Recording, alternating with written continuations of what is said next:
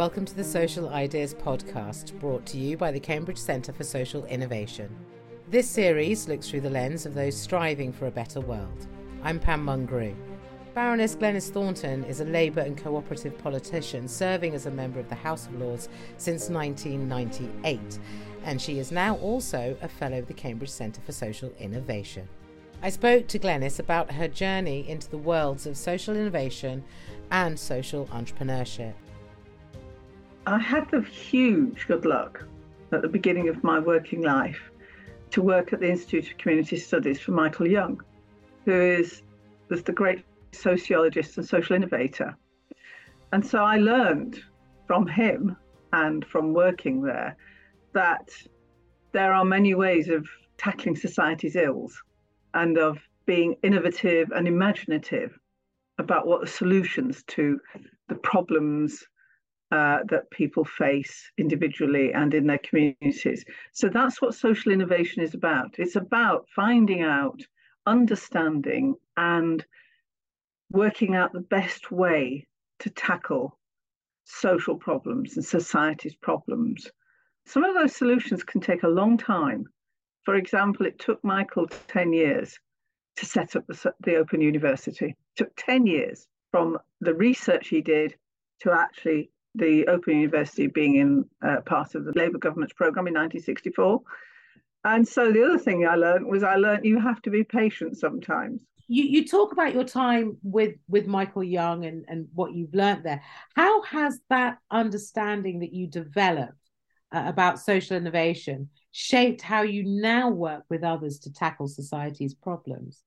Well, in several ways. First of all, it gave me an insight into setting up structures and businesses and organizations that were democratically based and that people could control. One of the very first things that Michael asked me to do, I was his project director, was to spend time on a social housing council estate in Hackney, which was due for renovation. It had been built just after the First World War, so it was really in a very bad way. And my job was to work with the tenants on that estate to see what input and how they could make an input into what was going to be a huge renovation of the place where they lived. So that's what I did. I spent a lot of time with the tenants there. I worked with them, the Tenants Association and so on. And what I realised was that those tenants had an imbalance of power with the local authority. And so what we did was we used the money we'd raised for this project to hire an architect who could work with the tenants on what they wanted to see happening to their homes and to the common parts of their estate. And that would be a counterbalance to the professionals who thought they knew best in Hackney Council. And actually, it was absolutely the right thing to do, but not the obvious thing to do. To use your resources to actually give those tenants the wherewithal and the control was, in those days, I'm talking about 1980, was a very unusual thing to do. I mean, they usually couldn't even decide what the colour of their front door was. And I went back to that estate, it's called Leaveview House, many, many, many, many years later. And it was really, really heartening to see what had happened, because the tenants had said that the common parts in the middle of this estate should be turned into a nursery and should be turned in. And, those are the things over a period of time that happened. And it's a really lovely place to live. And that taught me that you should always trust the people who are actually affected by the changes and the work and what you or others might think are the best things to do. And so I thought I took that forward, I suppose, over the years, to become a champion of social enterprise. And that's because I thought it was important that people should be able to set up businesses and organisations from which they could benefit either directly or indirectly in terms of themselves and their families and their communities. And that, because I'm a politician, I took that into Parliament with me when I went into the House of Lords and looked at what legislation might be needed and guidance might be needed to make it possible for social enterprises to thrive and to receive the kind of investment that other parts of our business community do. So there's been a sort of, for me, a direct line, and which is why I was really delighted to be asked to be a judge of the Innovation Prizes, and was delighted to come and talk at the centre last summer, because it's sort of part of the sort of, as it were, the way my life's developed over the last 40 odd years. You've talked about, or you've mentioned your move into politics and how you have hoped, and I'm sure are working very hard to ensure that there is that space that allows growth within social entrepreneurship and social innovation. But do you think there's a possibility perhaps that governments rely too much on social innovators and social entrepreneurs to dismantle systemic injustices? I think there's a danger that that can happen. But I suppose going back a bit further than that is that there was a complete lack of understanding about what it was one was talking about when you talked about social innovation and social enterprises. And it was one of the things that Michael Young really understood. He really understood the need for public policy. I mean, he is the person, of course, who wrote the Labour Party's 1945 manifesto and put things like the NHS in it. So, of course, he completely understood the importance of public policy and its role in this world. And, of course, it can make things happen. And, of course, it can also stop things from happening. So, for instance, when Michael Young had an idea, which is one of the things he asked me to look at in 1980, he thought you should be able to dial 3 numbers on your telephone, like 999. You should be able to get into a health advice line. You know, he thought this was a good idea.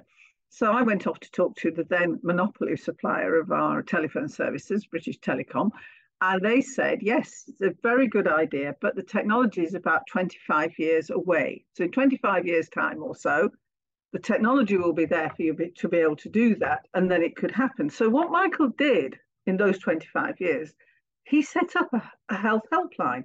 And that meant he had dialogue with the medical professions and doctors and universities, and he set up a helpline where you could dial a number and get health advice. And so he tested that social innovation in the intervening period. And in 1997, when the Labour government was elected, they set up NHS Direct, and Michael Young was an advisor to doing that because the technology existed, and that is now 111. You have a great big smile on your face when you talk about Michael Young in such innovative ways. Clearly, the man was ahead of his time. But what was it about working with him that has enabled where your career has now gone? Well, it's partly by not being afraid to think things that were not usual and think of solutions that weren't usual. And he also had this tendency not to ever take no for an answer. So always challenging and always trying to look for solutions to things and not being afraid of getting things wrong. That was the other thing, is that for social innovators, maybe 7 or 8 of your brightest ideas will be useless, but the 9th and 10th one will be ones that will actually be good and run and help you and be a solution to something. And you shouldn't be afraid of those failures. You should learn from them. That's why the work of the Cambridge Centre for Social Innovation is so important, is because it's actually about allowing ideas to be tested. It's allowing things may not work, and you shouldn't be afraid of something that doesn't work. You then move on to the next thing. And that's what social innovators do. And that's okay. Finding a space for them to do that, which is what you've done at the business school, is really, really important and very innovative. And it's great, is that, because over a period of time, you will build up the kind of knowledge base that will help all the students and the innovators who come to you to test ideas out. But also you will be able to say, oh, well, actually, 4 or 5 years ago, somebody else came and talked to us about that. And that particular thing didn't work, but something else did. I think that's really important. And in a way, that's what I've sort of tried to do it's not, as I always think of myself, because I am a politician. I've been a politician all my life, joined the Labour Party when I was very young, joined the Communist Party when I was 16. But I think that my job as a politician is to make the link between the public policy and what governments do to help with and to facilitate the growth of innovations and social businesses. And nobody knew what you were talking about when you mentioned social innovation or social enterprise 20 odd years ago, but they do now. And that's because there's creating space and providing platforms is what somebody like me should be doing. You talk about people now knowing more than they did, say, 20 years ago about social innovation and social enterprise. I would argue the term social enterprise, social entrepreneurship, social entrepreneur, those terms are better known than the term and the concept and the movement, let's call it a movement, of social innovation. Why do you think that is? Well, I think probably because it doesn't mean that there's not a huge amount of social innovation going on, because I think it's always been there. Michael Young was a particular type of person, but I think those things have always gone on. I don't think this is a new thing. So sometimes what happens is that an idea will be seized upon by a leader who will then give it expression and give it currency. One of the politicians who helped with this social enterprise was actually Patricia Hewitt. Patricia Hewitt understood about, sometimes they get it, understood about social enterprise. And when she became Secretary of State for the Department of Trade and Industry in, 2001, she had on her wish list setting up a social enterprise unit. And she had on her wish list how to get investment into social enterprises. And she understood that what we had to do is actually identify them and name them and get people to understand what we were talking about. And so sometimes you do need a champion for these things. And I would have thought if Michael Young was around now, he would be, with social media and so on, a great champion for social innovation. But it doesn't mean that the social innovations that we've been talking about at the Cambridge Centre aren't doing fantastic work and haven't got leverage and knowledge, because they are, and they have. I think that it's important to have social innovation, because your end product may not be a social enterprise. It may be an organisation. So the two things are definitely linked, because they're aiming to challenge a social ill or a problem or bring a solution to bear on something. But the end product may not be a social enterprise. And that, it took me quite a while to kind of work out what I thought about that. But it is true, is that you need social innovators. You need people who are thinking about how to solve problems. And it might be that it's a publication that comes out of it. It might be that it's an important seminal piece of research that they produce. It might be that the end product is a major change in public administration of something, migration or something like that. So we shouldn't restrict ourselves, in my view. And it might be that it's a business, it's a straightforward business or a charity. It's quite possible that it may only deal with an issue in an area, in a small place. Doesn't mean it's not worthwhile. You may not be able to replicate. Some things are really hard to replicate, so it may not be replicable, but it doesn't mean it's not worthwhile. So I suppose I have a very laissez-faire attitude towards social innovation and social enterprise. And that's one of the reasons why I enjoy doing the judging so much, actually, because you do have a very wide range of innovations coming forward, and they're not all social businesses. You're mentioning there about the Cambridge Social Innovation Prize. Can you explain how you were involved in it and what it is that you enjoyed so much about judging? Well, partly it's because I've just helped to judge the Social Enterprise Awards for Social Enterprise UK this year, and I haven't done that for a long time. And it's the same thing. Partly I enjoy doing it because it's completely selfish things, because I learn what's happening out there in terms of social innovations. What are people thinking about? What are they addressing? And that's always very exciting, and I just love it. But also, the thing that I really value, and which I tell people about when I talk about the Social Innovation Prize, is that it's for a leader. It's for a person. And I think that's really valuable. And it's the only one I know that does that. It gives a resource to the person who is leading this innovation. And that's very valuable because it allows them to think, what do I need to be a more effective innovator or to build this business or this social enterprise more effectively? And it's the only prize I've come across that does that. And I commend the people who founded it and their continued support for it, because I think it really is, it's a very valuable prize. So applications will soon be opening for the Cambridge Social Innovation Prize, and you are going to be a judge again. Firstly, can you tell me why you think somebody should apply for it? I think people who are setting up social innovations should take advantage of the prize. And it's not just the money, of course, it's the advice they will receive and support that they could receive in terms of scaling up and the growth stage of their innovation. So I think that's very important. You know, most of the people who set up social innovations and social businesses and, you know, look at a problem of, say, young people and their mental health and think about how they can do something about that. They're doing this often on their savings or as well as a full-time job. And so, you know, these are special people that deserve our support.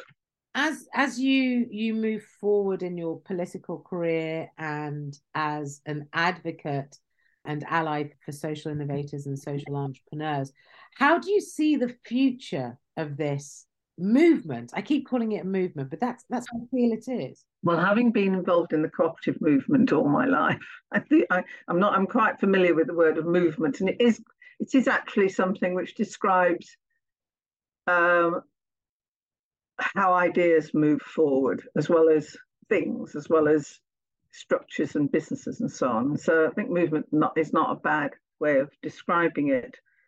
I think we're in a sort of slightly turbulent world at the moment. I don't think there's any question about that at all, both politically and environmentally and socially. Not the first time the world's been like that.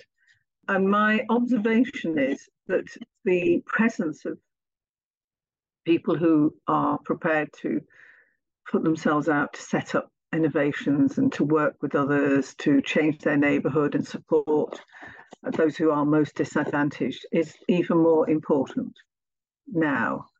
And that people who are prepared to find innovative solutions to environmental problems locally as well as nationally and so on. These are people who need our support and deserve our backing. I am a very optimistic person, and I came out of the Thatcher years as a Labour politician feeling that actually one of the things that had happened during those years, and those years of the undermining of civic structures, is that actually a lot of innovation took place. And that's when, of course, social enterprises really started to grow enormously during the late 80s and the 90s. It's observable that that's what happened. And I mean, I'm sure there'll be sociologists and all sorts of people will be looking back at that and wondering why that happened. But it is the case because people had to look to themselves and their communities to support the things they needed to. It was very tough. And I'm not saying that I want those things to happen. I want those Thatcher years back again. And I think we've got some very, very even more serious social and societal problems now, huge poverty. And in a way that underlines the point that we've got to support social innovation, social enterprise, because they are one of the ways that you can build civic cohesion and support people. And there's no question that's really important. You talk about being an optimistic individual. To my mind, often what drives somebody towards politics is something that has angered them. And what is it that has angered you that you want to be able to affect change? Oh, goodness me. Well, I'm a member of the Labour Party. I have been coming up to nearly 50 years membership. And I'm a member of the Labour Party and a politician because I really want to affect social change. I really, really do want to affect social change. But I also know that you do that in many, many different ways. And so, I've been furiously angry at various times in the last, just let's look at the last 10 to 15 years, at, for example, the loss of Sure Start centres. In a community where I live, the Sure Start Centre was a place where young women like my daughter, who were having problems breastfeeding, went in groups with other young women from the estates around Camden and were supported. And it was provided by the state. It was provided by the council and the NHS in Camden. And that was replicated all over the country. And the idea that those centres were closed down because they were not supported from the national government and they made cuts, that's the kind of thing that makes me very angry. And you can't expect charities to fill that gap.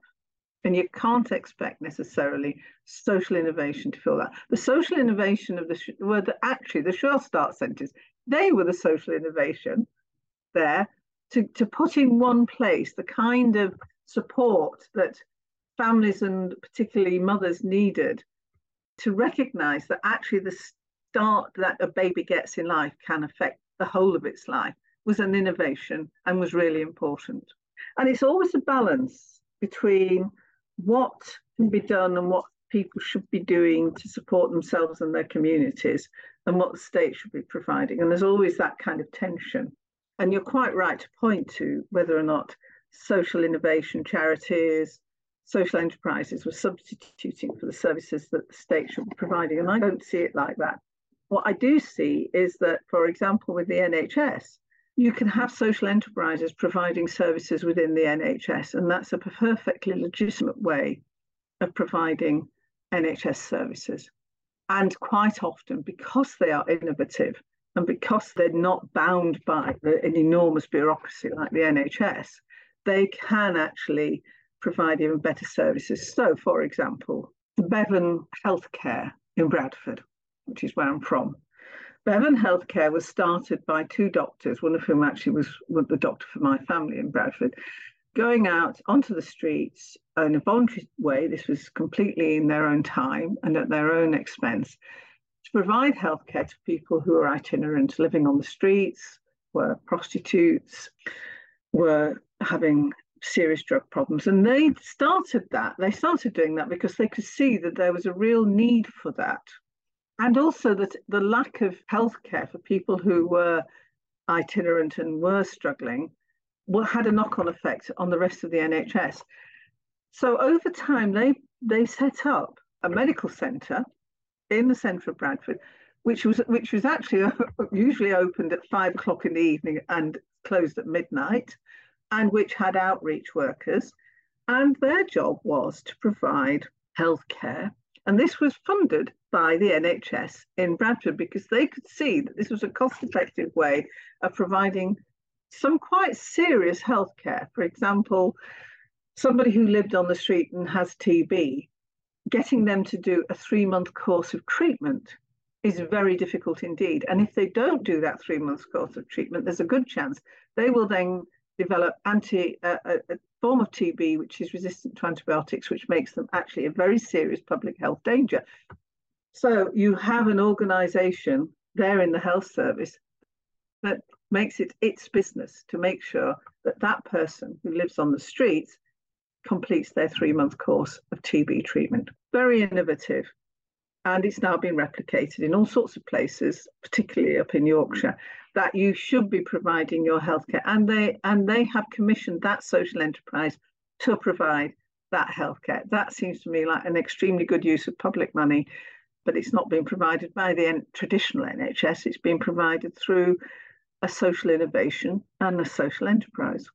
My final question for you is, how can governments, policy, and social innovators move forward in being able to provide healthcare in the manner in which you've described it, and being able to create housing estates that provide everything that the residents need? Well, I'm actually literally right this minute, I am involved in a bill called the Procurement Bill. It's very large and very complex, you can just imagine. However, there's a team of us across the House of Lords, cross-party. We are trying to insert into this bill the concept of social value and public value. That when you are procuring, because the biggest procurer of everything and anything in the country is in fact the government, of course it is, and the NHS. So they are hugely important to how our economy runs and functions. And we would like them to procure on the basis that they look at the social value of the procurement as well as its monetary value. And we've made it, we do actually have a thing called the Social Value Act on the statute book, but it is voluntary at the moment. So we're trying to make that statutory. So that's just a practical example of one of the things. And the thing is, it would be easy for me to kind of say, well, we're going to try and make sure it's all in the manifestos of the political parties and all of that.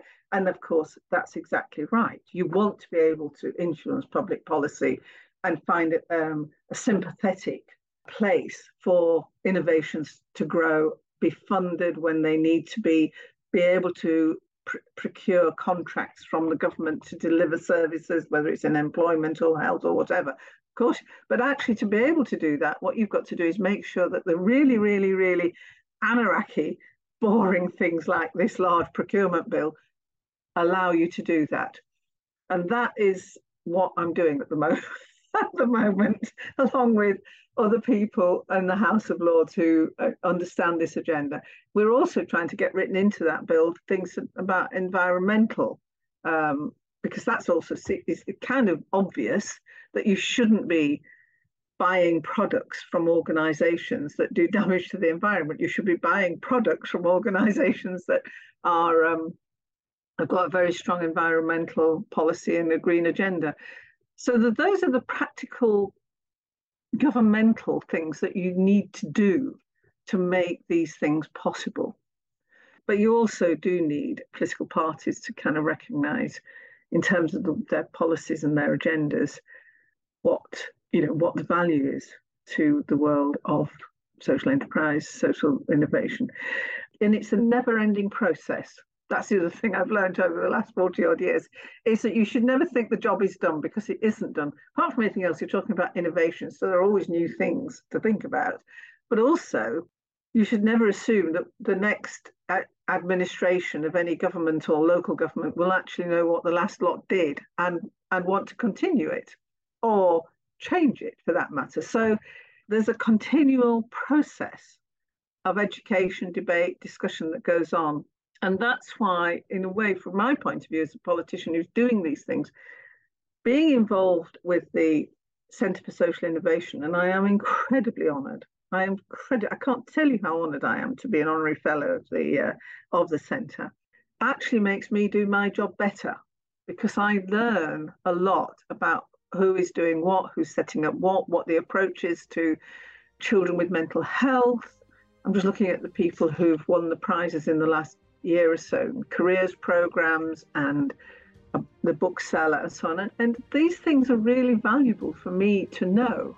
So I am not only excited and hope I can support the centre and value to your work, but also I absolutely will gain such a lot from it myself. That was Baroness Glenys Thornton, a member of the House of Lords, a fellow for the Cambridge Centre for Social Innovation, and a judge for this year's Cambridge Social Innovation Prize, which we're now taking applications for.